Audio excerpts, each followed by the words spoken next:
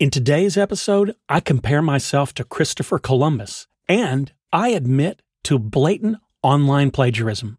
That's a rather troubling start right there, isn't it? Well, also, I give you a succinct summary of the Old Testament, which I also plagiarized. No, not the Old Testament, the summary. Anyway, we look at a word that, although not theological per se, is one that I think I've only ever heard when used to describe the nature of God.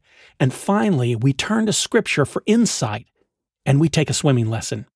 But not at the same time. All on the way to answering the question, does God adapt to the times?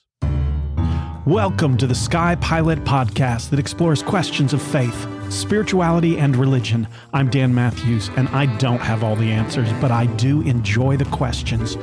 Welcome to the podcast where every question is an invitation into a spiritual quest, and you're invited along for the journey. About 2 years ago, I discovered Reddit, which is a social media platform with various communities that gather together to discuss their common interest.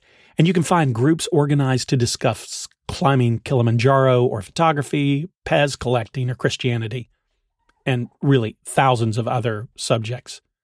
Now, the words I discovered Reddit can obviously have different meanings, but in this case, I didn't discover it like no one knew about it before. I discovered it like I became newly aware of it. So I didn't discover it as someone who discovers a cure for cancer, more like Columbus discovered America. It was already there. It already existed. Long before I came along, plenty of people were already there enjoying it before me. I just newly became aware of it. Anyway, I have found it a fun source of people who are willing to share their knowledge. This has been true for me regarding scuba diving, and when I started this podcast, it was a great source of a lot of helpful info and helpful people. Recently, I have ventured into some of the religious discussion groups, which is, as you can imagine, a little more dangerous territory. And in one such group, I stumbled upon a question that someone asked recently. And here's the question. Does God change with the times? Now, the questions on Reddit don't always get an equal amount of attention. Somebody asks a question and sometimes nobody answers. Just nobody's interested in the question. But this particular question all of a sudden had people writing answers, long answers that were pages long in order to try to address this question. And I liked the question so much, I decided to bring it here to the podcast and share it with you. No, I'm not stealing it. I'm sharing it. So the simple answer to the question is no. Now, I can't speak for other faiths, but to much, if not most of Christianity, one of the bedrock principles of the nature of God is that God is unchanging. I've heard several reasons for God being unchanging. One reason is time. Change is measured by time. For change to happen, there must be a moment when it didn't happen, and later a moment when it did. So change, by its very nature, is measured and defined by time. But according to this theory, God is timeless, and therefore, by definition, God cannot change. First, I want to say that this is just wrong, or at least it is to me. Not wrong because of its conclusion that God is unchanging. That is a perfectly natural, kind of normal, even kind of considered orthodox answer. But to me, this argument is built on faulty logic. I will agree that God exists beyond the boundaries of time, but also functions and works within the boundaries of time.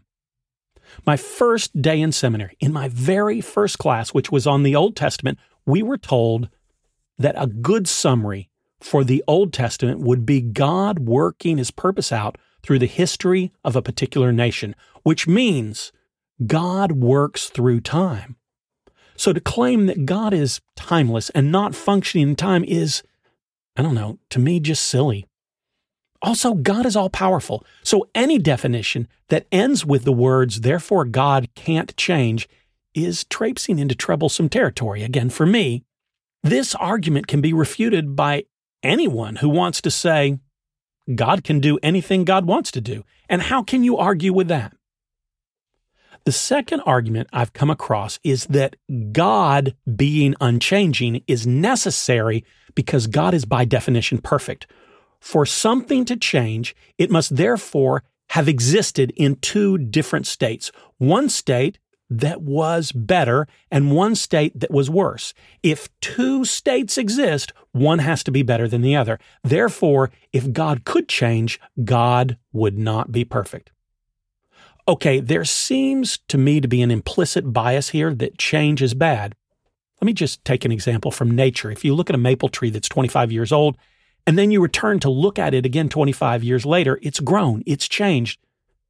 But it would, to me, again, be ridiculous to assume that since the tree has experienced change, then one version of that tree must be better than the other. The third and probably the strongest of the arguments is based on the omniscience of God. Now, we've spoken before in this podcast about these three natures of God. God's all-knowing, God's all-powerful, God is all-loving. And in this case, we're focused on the omniscience, the all-knowing aspect of God. And when we say God is all-knowing, we don't just mean that God knows everything that there is to know right now. We mean that God knows all that has ever been throughout history, and all that is happening right now, and all that will ever be. God is always aware of everything throughout time. And if God is all-knowing, then there really is no reason for God ever to change because God has all the information available every single time a divine decision is made. Now, in episode 70 of this podcast, I mentioned how you'd be hard-pressed to find a theological definition of the word grace that didn't include the word unmerited. In much the same way, I can't think of a time right now in which I've heard the word immutable when it was used to describe anything other than the nature of God. Now, some of that has to do with my field of study, obviously, and it can clearly be used to describe other things, but this is a word that is, at least for me, strongly associated with describing the unchanging nature of God. And when we face a question like the one we have for today, we are often given answers like, God is immutable, period. Discussion over. So let's go back to the question. Why would somebody even ask this question? Why would someone ask, does God adapt with the times? Well, because anyone who looks at the relationship God has with followers, again, at least within the Christian faith, would be within reason to conclude that the answer seems to be yes. And yet every official answer says God does not change. It seems reasonable to look at the ongoing story and say God seems to interact in one way and have one set of expectations in the Old Testament, a different way, and a different way of interacting and expectations in the New Testament, and yet a third set of expectations and interacting for those of us who live in post-New Testament times. So the question at face value is at least a reasonable one. But the nature of the question again suggests that God changes, and that question can get a lot of people rather hot under the collar, or at least agitated, pretty darn quickly. So perhaps the best place for us to look for an answer is in the Bible, which I can already hear some listeners responding to my suggestion that we should look in the Bible for answers by saying, really? You think? Why haven't you done that already? That's the place you should have started. So let's look at the book, 1 James. And it says, every generous act of giving with every perfect gift is from above, coming down from the Father of lights, with whom there is no variation or shadow due to change. Okay, that's pretty direct. Or we can look at the book of Numbers 23:19. God is not man that he should lie, or a son of man that he should change his mind. So even a quick search makes it clear that the Bible directly states God doesn't change. God never changes his mind. You need only look to the story of Moses on the mountain. Remember, Moses has climbed the mountain to commune with God and receive the Ten Commandments. And while he's there, the Israelites decide that, they're tired of waiting on Moses, so they convince Aaron to create a god of their own making. So Aaron agrees to take all the gold that they give him, melt it down, and make for them a golden calf so they can worship it. Now, out of everyone, throughout all of the history of creation and actually beyond history, despite what you think, there is only one who can efficiently multitask without losing focus on anything, and that is God. No, it isn't you while listening to your spouse and doing the crossword puzzle at the same time. Sorry. So God is chatting with Moses, and he simultaneously sees what the Israelites have done, and God is irked, more than irked. God decides to punish them. This, by the way, has a very funny beginning at the start of the story. You know how a member of a couple with children will describe one of their children as being your son or your daughter to the other person when they are angry at the child? Just look at what your son did. Well, listen to the way God describes the Israelites to Moses at the beginning of this passage. Exodus 32, beginning 7th verse. The Lord says to Moses, "Go down at once. Your people whom you brought out of the land of Egypt have acted perversely, and they have been quick to turn aside from the way that I commanded them. They have cast for themselves an image of a calf and have worshipped it and sacrificed to it and said, 'These are your gods, O Israel, who brought you up out of the land of Egypt.'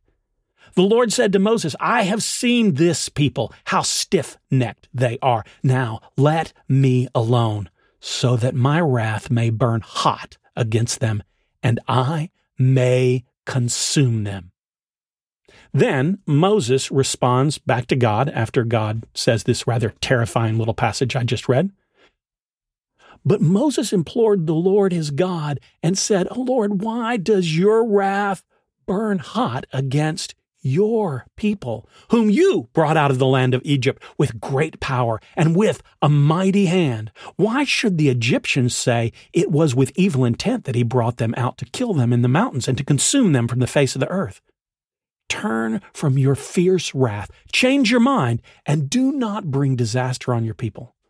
Remember Abraham, Isaac, Israel, your servants, how you swore to them by your own self, saying to them, 'I will multiply your descendants like the stars of heaven. And all this land that I have promised, I will give to your descendants, and they will inherit it forever.'"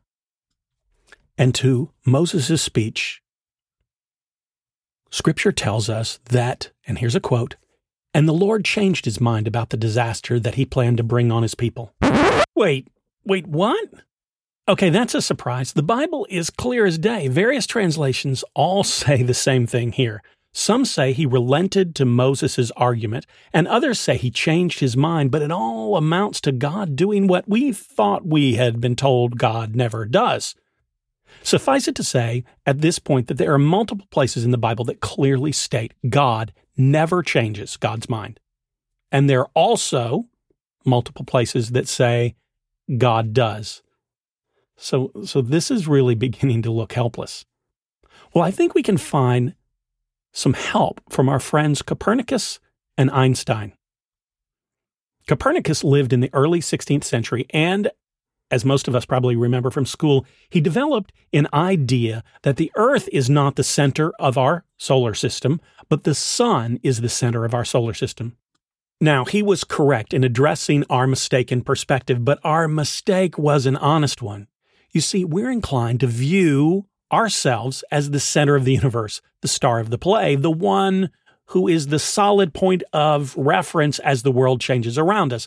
And that's where Einstein comes in with his theory of relativity. For Einstein, time, therefore change, was relative or is relative to our point of view. It reminds us, in this case, that we are likely to observe things with a point of view that is, of course, relative to our current perspective. A number of years ago, my family was traveling from St. Paul, Minnesota to West Glacier, Montana on our way to Glacier National Park, and we went by train. I remember at one point I decided to go up and look from the glass observation deck that was above one of the train cars. And when I got there, I said hello to someone who was already sitting in one of the seats. And I said something like, "This is a wonderful view, isn't it?" To which she said, "Yes, I'm really loving my seat here, my little window on creation as I watch the world go by." Now, her words were technically wrong, of course. The world wasn't passing by. We were. But from our perspective, it seemed that the world was moving and we were still. So, to the question, does God change with the times? I have a couple of answers, and they are, number 1, no. Number 2, hopefully we do. Number 3, maybe? From our perspective, it certainly seems that God changes with the times, but I'm inclined to believe that this is more about perspective and our way of seeing the world rather than revealing some truth about the nature of God. As I mentioned in the last episode, we've been teaching our granddaughter to swim, and for a while, the only thing we were teaching her was to get comfortable just being in the water. Recently, we were teaching her to release from us and trust that her swim vest would support her. Then we were teaching her how to use her arms and legs to move herself through the water. Now, here's the question. Is this an example of our changing our minds, changing over time what we think swimming is all about? Or is this really an example of our adapting our teaching to the changing student, our changing granddaughter? It seems to me that when we observe God changing, we're far more likely observing God maybe changing the teaching for our particular moment of development. And that is a good thing. Because we can debate whether God does or should change, but what's not a question is if we should change, and we should. As far as I'm concerned, we should always be on a journey of growth, a journey that involves change. And finally, I got in a good-natured debate with a seminary professor over this question one time. He was teaching a theology class and teaching us the principle that God will not, does not, cannot change. Now, I pushed back because to me, and I said this in the class, it seems to rob God of power and independence. I'm far more inclined to answer the question, can God change, with absolutely, if God wants to. God's capable of anything God wants to do. And to me, we're in kind of theological trouble whenever we try to squeeze God into our formulaic box of expectations. God can do anything God wants to do. And who are we to decide otherwise? And that's all for today. Be sure to subscribe to this podcast so you get notified of future episodes. By the way, if you are trying to subscribe, you'll notice that if you're an Apple user, that on Apple Podcasts, they've changed their nomenclature, their way of naming things. And so what used to be subscribing to a podcast has been changed to following a podcast. Evidently, the rationale behind this is that they discovered that a lot of people thought the word subscribe meant they were going to have to pay something. So they have changed it from subscribe to follow, but it means exactly the same thing. If you're on your phone, all you need to do is just look for that little plus sign kind of at the top right side of your screen when you're on my podcast, and that just says you want to follow this podcast. Also, you can find me on Facebook and YouTube. Just search for SkyPilot Faith Quest. And if you'd like to get in touch with me by email, my address is dan@skypilot.zone. And on your spiritual journey, may you ask questions, seek answers, and boldly go wherever the quest takes you. Thanks for listening to SkyPilot Faith Quest. I invite you to send me a question or leave a review. And remember, the sign of a strong faith, solid religion, or healthy spiritual journey is not certainty, but that you keep asking questions.